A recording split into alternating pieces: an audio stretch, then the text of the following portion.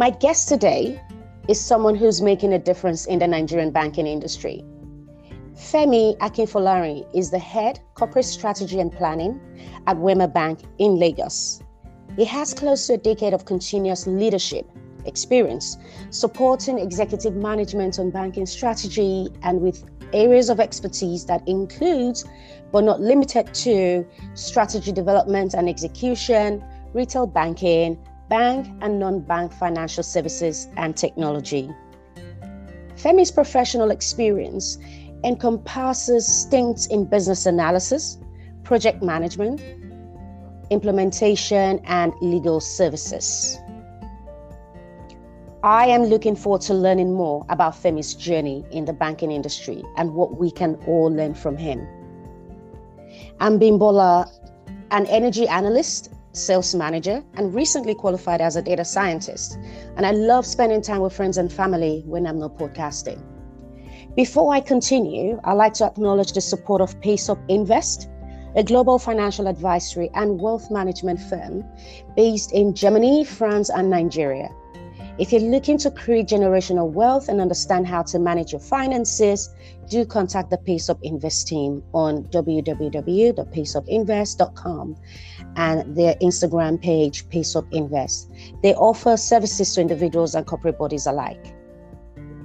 Without further ado, I'd like to welcome you listeners to the Blue Citron podcast, where we discuss lifestyle, culture, and more. Hi, Femi. Good morning. Hi, Bimbola. Good morning. How are you? I'm doing well, thank you. Thank you. So, welcome to Blue Citron. We're so excited to have you here. I'm excited too, to be honest.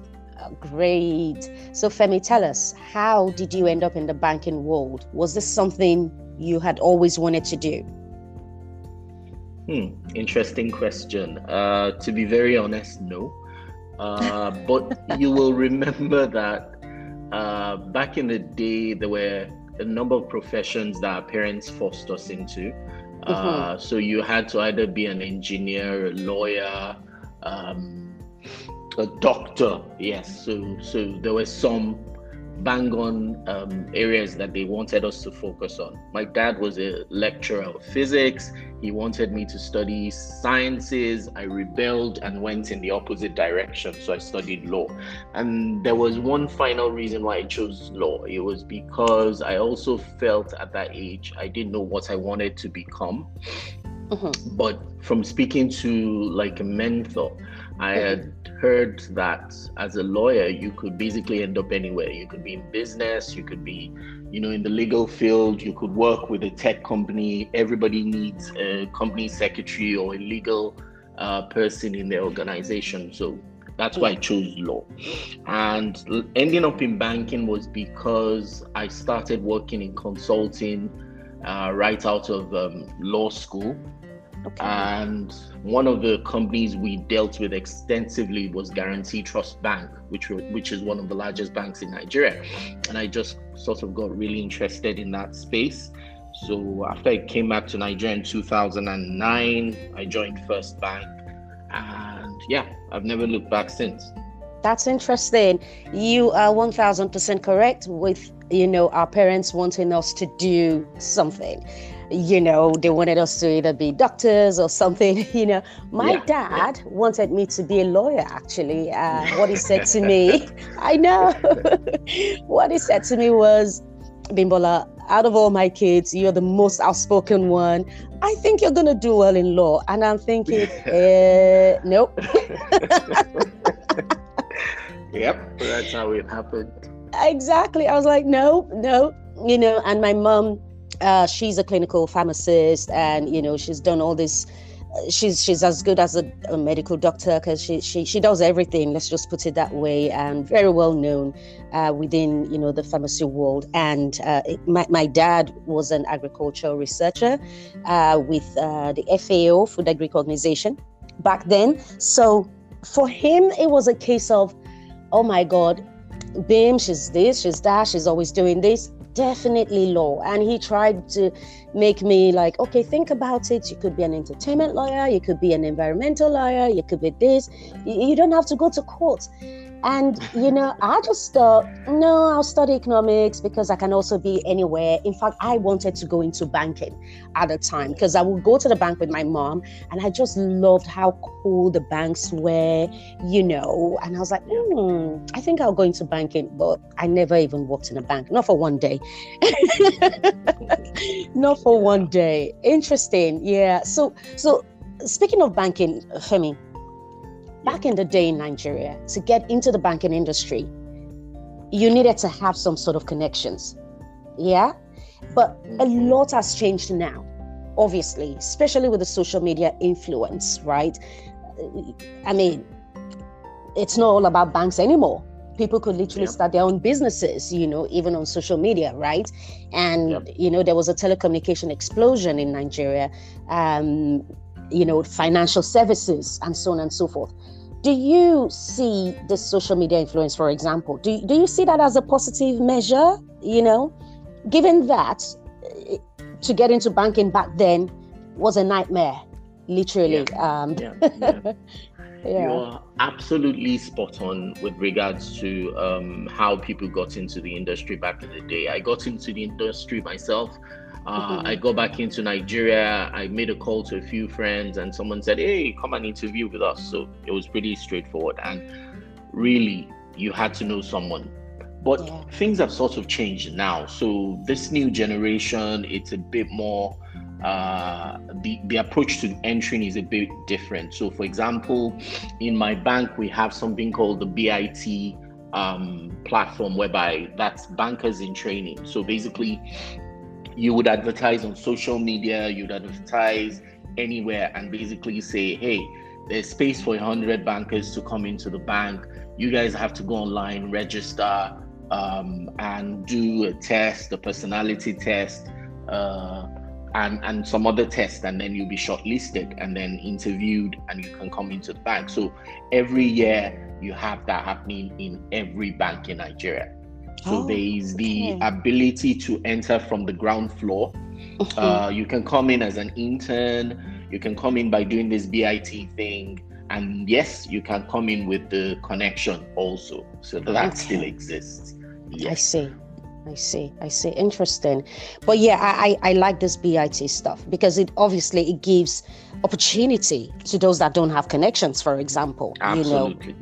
Then it's a level playing ground for everyone, you see. And it's sort of evolved. So for example, this year we're having 3 different streams. So your reference to social media is one. But in Nigeria also, there's been an explosion of in the technology space, right? So people building things, fintechs are taking over. So we've got a stream that is focused just on technology people. So if you're a coder or anything, you can just come, apply, and join the bank. Interesting. Data sciences and so on and so forth. Yes, exactly. I interviewed I think 6 data scientists last week for this exact same thing. Nice. We chose 5 of them to come in. So there's certain fields that are high in demand, everybody wants them, and you can just come in easily through that route. Hey, lucky me. As I say, I qualified as a data scientist now, so I better, start sharpening my skills, Yes, so just come straight in. Lucky me. So, business, obviously, we all know what we've been through, the past year and a half with, the pandemic hitting the world. But the world is gradually opening up again. I bet in most part of Africa, to be fair, Africa was not necessarily hit at the level at which the West and so many other places was hit, by the pandemic. But that's not to say it wasn't, a situation over there as well, because I've heard of 2 people. One of them I actually know who passed away due to this, situation, this pandemic issue. So how has business been progressing from your end since the pandemic hit? Suddenly the world had to readjust. Everyone had to start working from home. People are not necessarily, I don't think people are necessarily, the retail banking side of things, people are not necessarily coming into the bank. And again, you mentioned technology. So this is where technology comes in. The ATMs are probably working overdrive, So how was business progressing from your side during the pandemic? And now that the world is opening up again. So let me put it this way. There's been two phases. Okay. There was a phase last year where everything shut down. Everybody panicked. We sort of locked up shop. The banks, like you just said, ATMs were at an overdrive. For the first time in my life, I saw queues around the block at ATMs as people tried to withdraw. Because, there was a time from about maybe April, May, the country was shut down. So immediately the country opened back up. Everybody just sort of tried to grab cash and have something. But then Nigeria went into a recession last year, and then we had the EndSARS crisis. And what the EndSARS crisis actually did was just to point out to most of us that the average Nigerian is a person, a fellow who lives hand to mouth. So it's what he earns daily that he uses to sustain himself. So if you ask him to not open up or work, he's not going to be able to do that. So from what I would call phase 2 was from like October, December, January, where the country just basically said, hey, we're going to have to survive anyway. So we're going to live with the pandemic, and everything opened back up. So you had areas like restaurants that didn't open fully or still have a capacity restriction. But most trade, commerce, e-commerce platforms, everybody opened up fully. My office is on the Marina, Lagos Island, and that's like the business center of the major business district in Lagos. And there are 4 international markets behind me.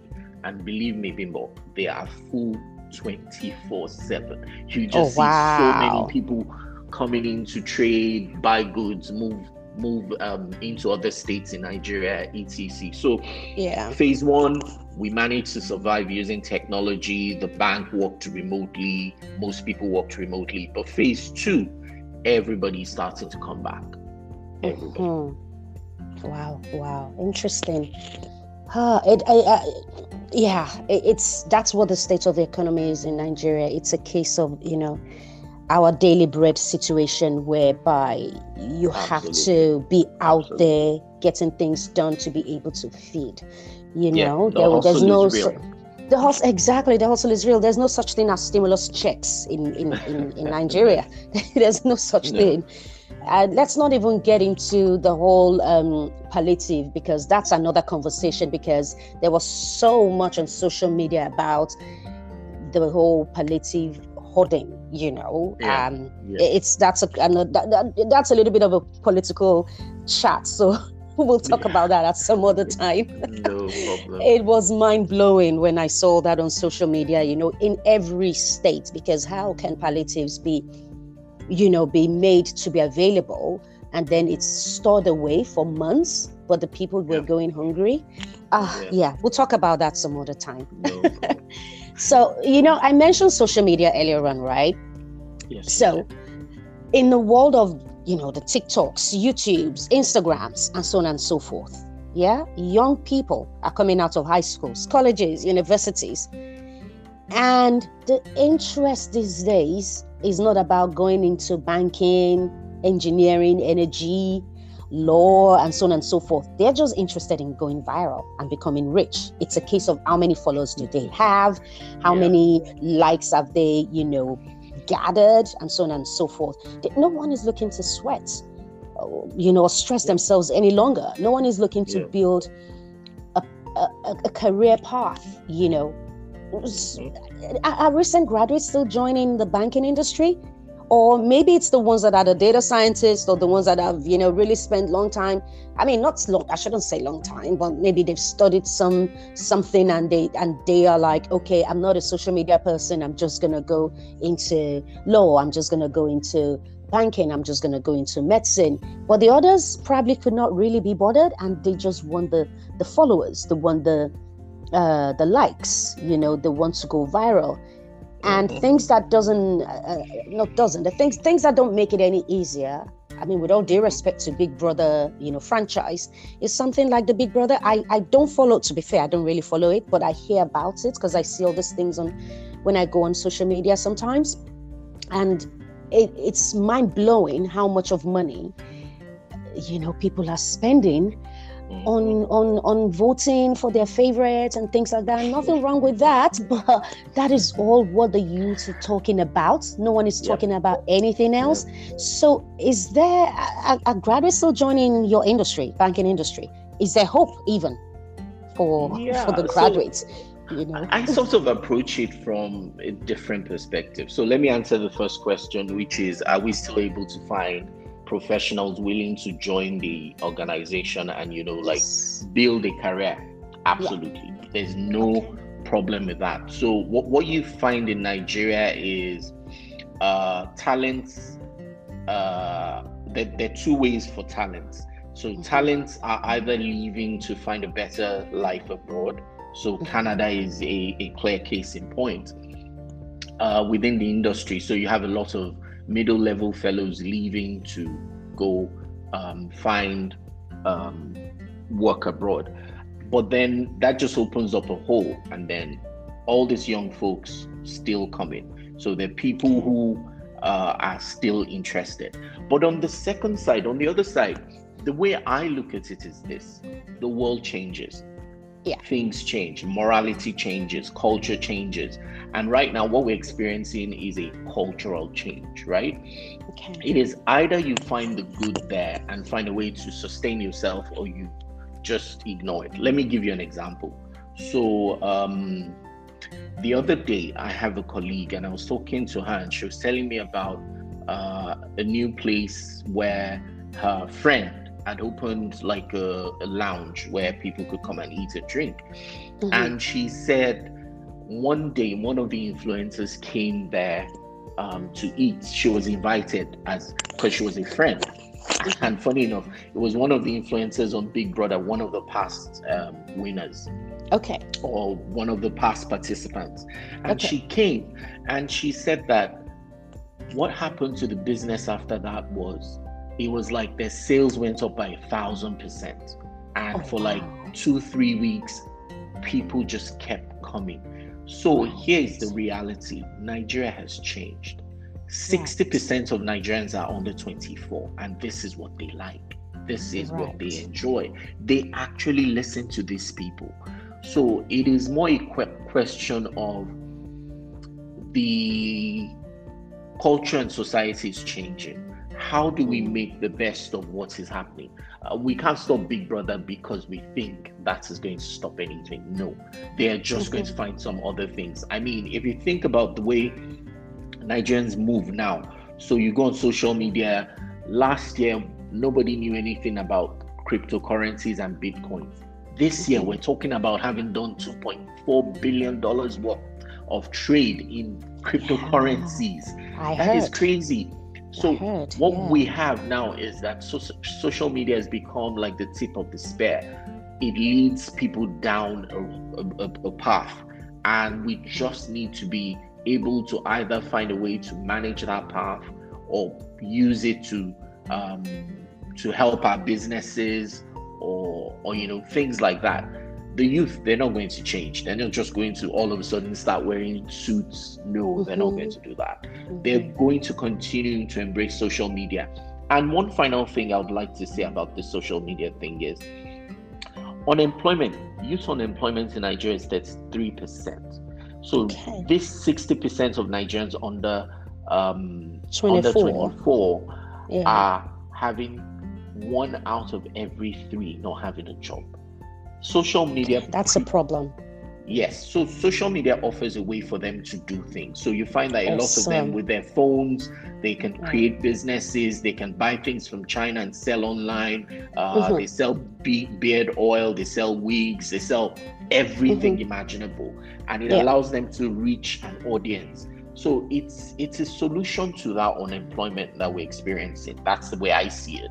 I would much rather see them being youthful and being gainfully employed, creating their own businesses than robbing people and all that. Yeah, that is really that's really good. Thanks for that. You are right, and this is the Nigerian resilience, right? I Absolutely. don't know if Absolutely. Obviously the Nigerian resilience is a positive thing, but do you even think if our government, I'm looking for the right term to use without getting sued.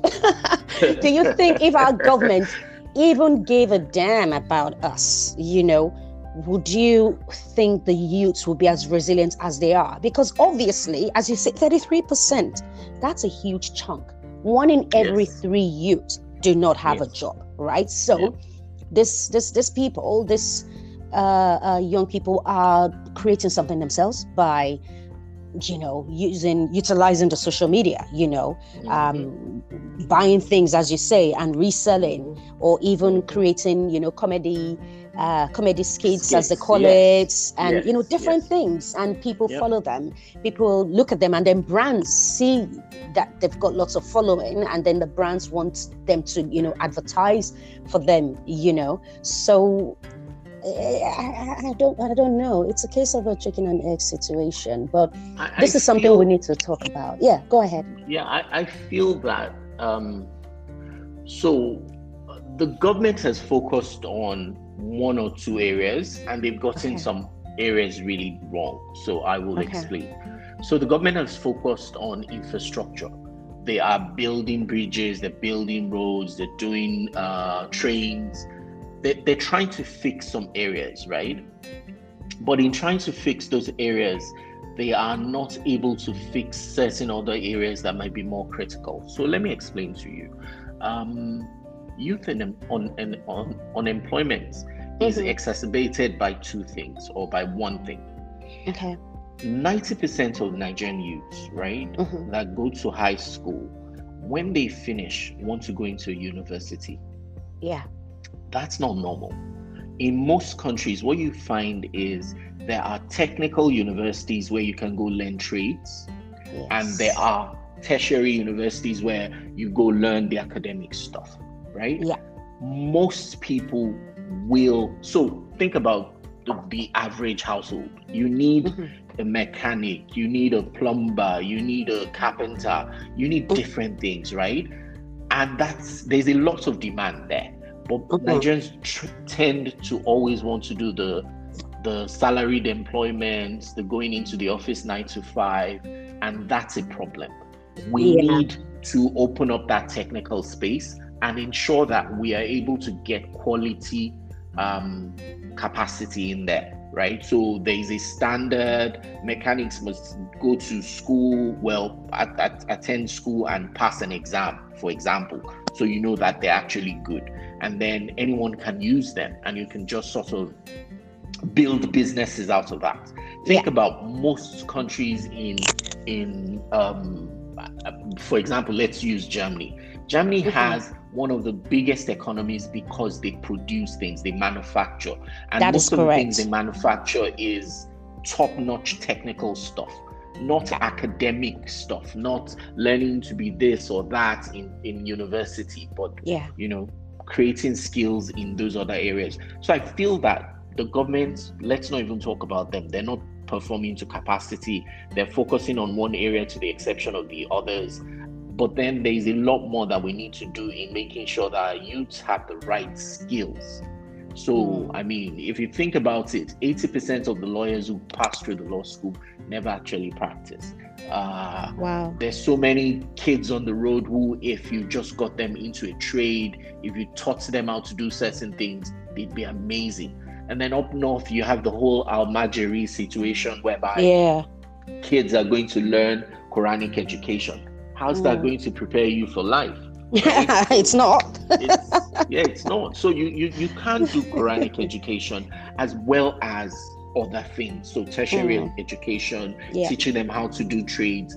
And it's funny enough, my bank had an engagement with a federal government parastatal like 2 or 3 months ago, out of the vice president's office. And basically what they're trying to do is they're going to all the Quranic schools up north, and they're saying, hey, Quranic school teacher, we will pay you, right? Yeah. We will pay you to teach these guys for the normal hours you do, but then for the rest, we will bring in a trainer that will teach them how to do carpentry, teach them how to do mechanical stuff, etc., which is amazing. Because that way, what you're doing is you're not, you know that you can't just ban Quranic teaching. It's not, this is never going to happen. It's not going to happen. Exactly. In the North, it's not going to happen. You're sort of creating an ecosystem that allows you to work with them to teach these kids something else. So they won't have to come out onto the streets and be begging all the time. So yeah, it's a mix, but we'll make do with what we have. Mm-hmm. Thank you for that, Femi, and well done to your bank. This is probably, one of the things that, you're doing. I don't know if you're the one championing the cause, but obviously, it's what your bank is doing, and in this podcast, you are representing your bank. So a lot of respect to you guys. Thank you for that. And I do hope they actually take that up.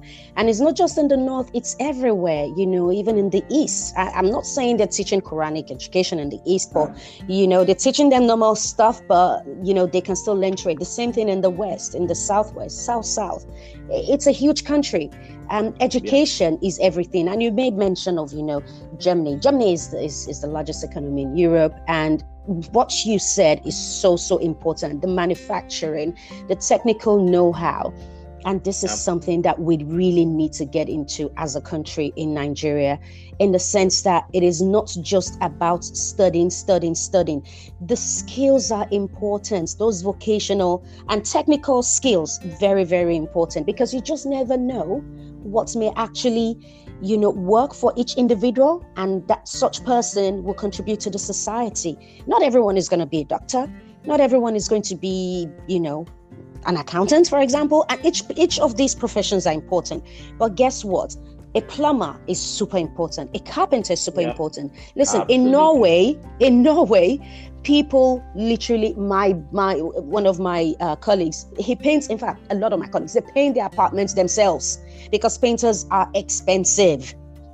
They're expensive. Plumbers are expensive. Everything, all these things are expensive, things that we probably take for granted in Nigeria. You come to the West and you will see how expensive these people are, because it is their skill, it is the skill. Absolutely. I tell you one story quickly. My friends and I went to southern part. I can't remember the name of the town now, or city, because everywhere is a city in Norway.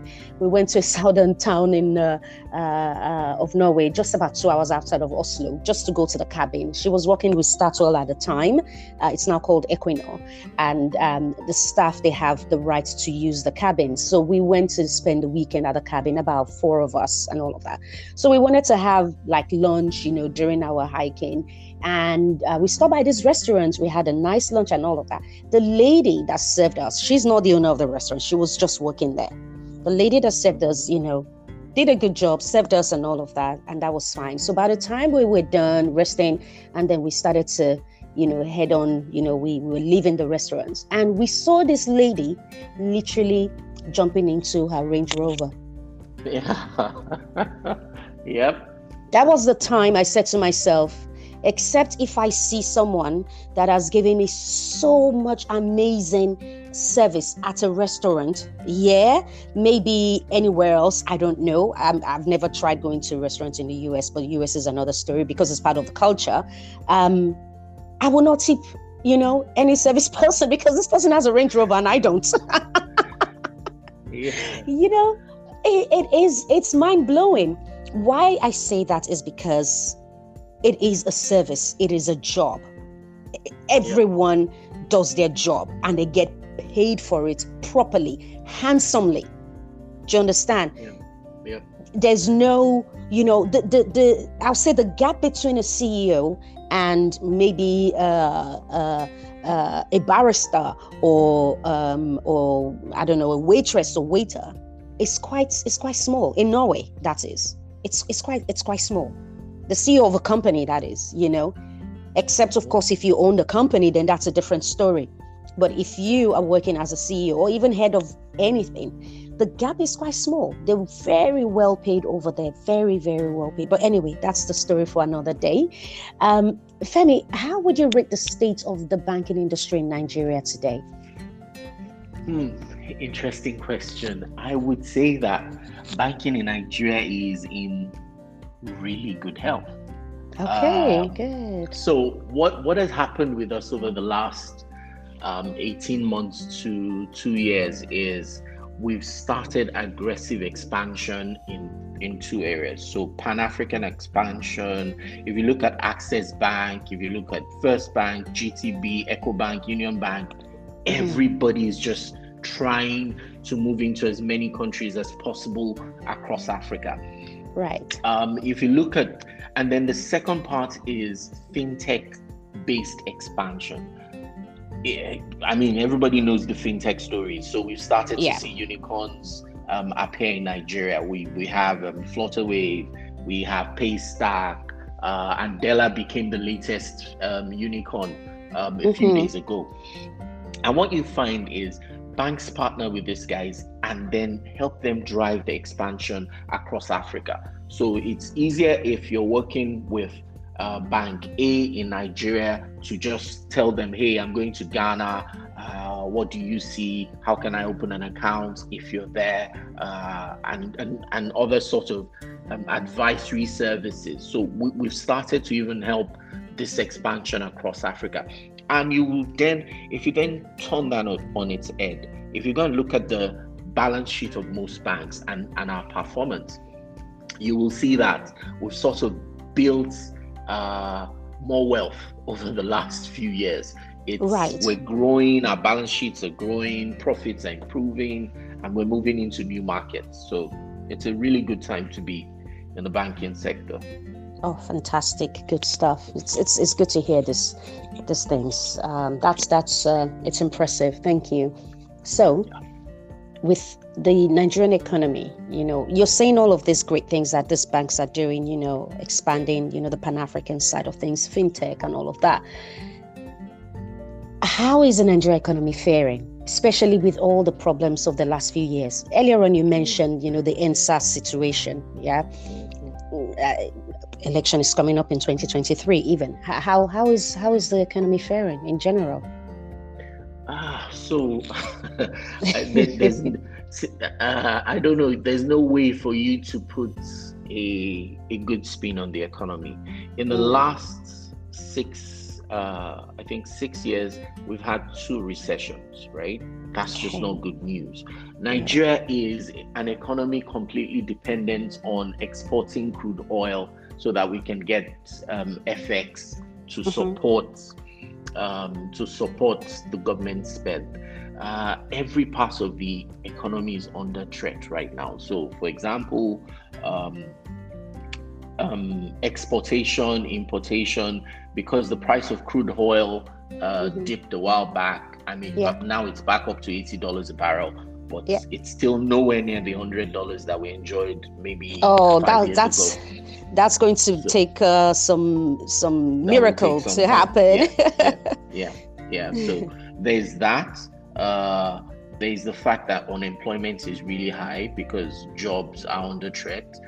There's the power sector where we're not seeing a lot of growth. There was a deal with Siemens that we thought would change the trajectory of that sector. It's not been completed. So basically, the economy isn't doing that well. I mean, last year we were in a recession. Q1 we grew by 4.1%. That's the GDP. But that was because we were bouncing back from the low base of last year. So for the rest of the year, we'll grow around 2%. 2% is not enough. For Nigeria to change dramatically, our economy, our GDP needs to be growing at double figures. So that's 10%. That's what China did consistently over the last 30 years. And that's what we need to do. The way forward for the economy is liberalization. Let government just leave everything and just say, hey, capitalists just flood in and make things happen. Because there is no way where you have excessive government regulations and control that you're going to see the amount of growth we need to see. And a clear example showing the way forward is the telecom sector. Yeah, absolutely. When it was when it was time to start telecoms, there were lots of companies that thought about coming in and said, no, Nigeria is too much of a risky environment. The two that came in then, MTN and the current Airtel, have seen such dramatic growth. In fact, Nigeria has been the lead for the growth for the company internationally. So the Nigerian market is huge. For MTN, for example. And now, because of social media, most Nigerians are transiting to data usage. So the growth will just continue. And what I'm trying to say here is, when government gets out of the way and allows the sector to operate openly and with aggressive competition, you will see growth. And that's what we need. Interesting. Nigerian government, are you sure they're ready to allow anything? Well, we'll just wait till the next government comes in. This government, they've already clearly shown us where they're looking, so we're not going to expect anything dramatic. Exactly. Femi, I've enjoyed every moment of this conversation, but I have to ask you something. What has helped you most in your career? The people ahead of me. Mentorship is so important in my career, and I'm going to say this without bias. I have been lucky because I have worked with the best people. You know, when you have a man in front of you, ahead of you, who you admire and envy, and you want to be like, it drives you. It does. Absolutely drives you. I have worked with the deputy managing director of the largest bank in Nigeria. I've worked with one of the foremost thought leaders in consulting. I have worked with a chief financial officer who has led a Pan-African expansion. In all of them, I just keep seeing that ruthless aggression that, hey, I want to be the best I can be. I will not let my environment dictate the kind of leader I will be. And that has just helped me to, sort of push myself to say, I want to be like that guy. I want to get here. I want to be there. Right. So that's really important. The people around you. This is so key, it's not just enough to be in a fantastic company, but to also have the right people, around you, surrounding you. They say within 5 friends or 5 people, how they are is how you will be, essentially. So this is you're correct. It's very impressive, the people that you've worked with and you've looked up to them, you've emulated, their work ethics, and obviously you've done more for yourself. Yeah, you have to play that back, because the same way they have shown me a path forward, I have to show the guys coming behind me. So the other day, a few weeks ago, I was doing appraisal for some of my staff, and I asked one of the guys, I was like, 5 years, what's your plan? What do you want to be? Where are you going? Where do you see yourself? And the guy said, would it be weird if I said I want to be like you? And that for me was the crowning moment, because that meant he had seen good things and he wanted to, sort of structure his career along the same lines. Absolutely. Wow. That's impressive. That's really good. Yeah, really good to hear. Now, you say that. My last question for you is, are you a mentor then? As any one of these people approached you to mentor them? Absolutely. That's so good. I don't even wait to mentor people. I will. So it's not a question of you coming to me and saying, hey, please, I want to be. No, I look at everybody in my division. I've got 75 people in my division, and at some point I try to engage all of them. And the question is, so what are you doing? Who are you? Why? Where do you see yourself going?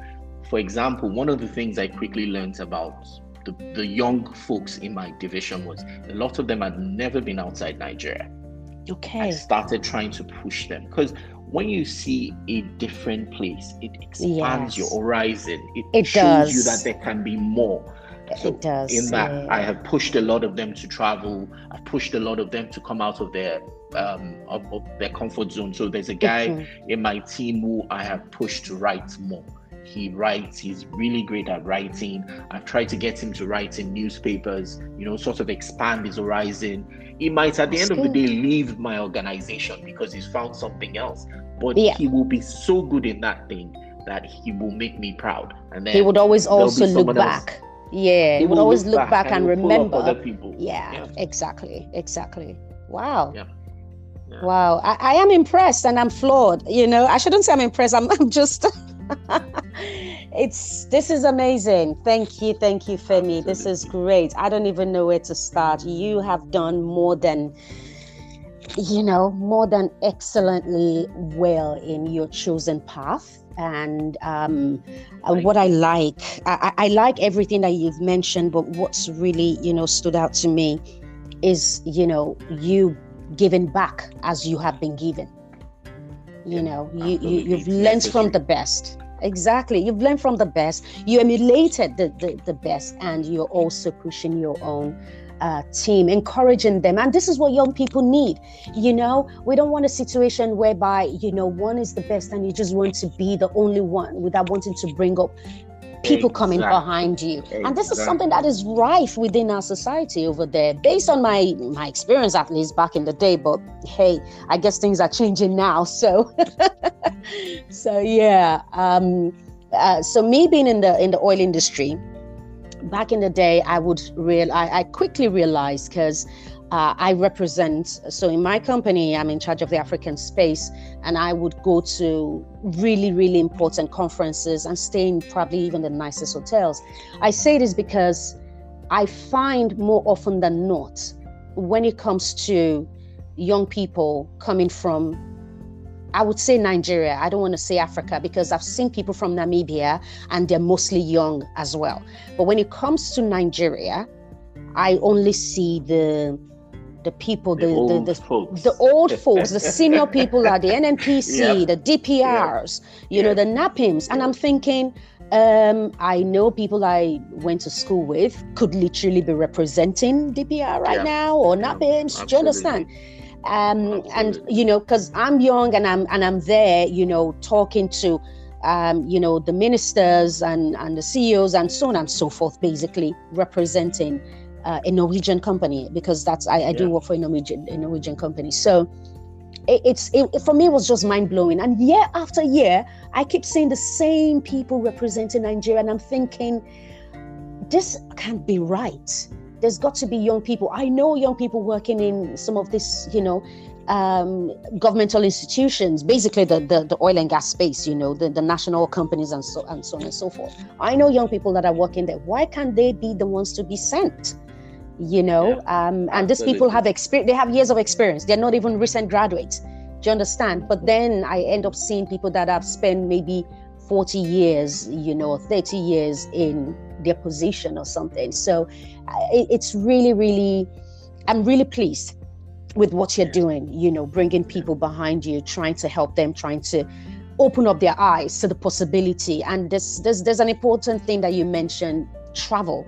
Oh, there's nothing as good as traveling. Do whatever you can to travel, because you see the world in a different, in a different light. And it's also, it's a form of education. And I tell young people that I mentor as well back home, and I tell them, listen, you don't have to come to the UK. You don't have to come to the US.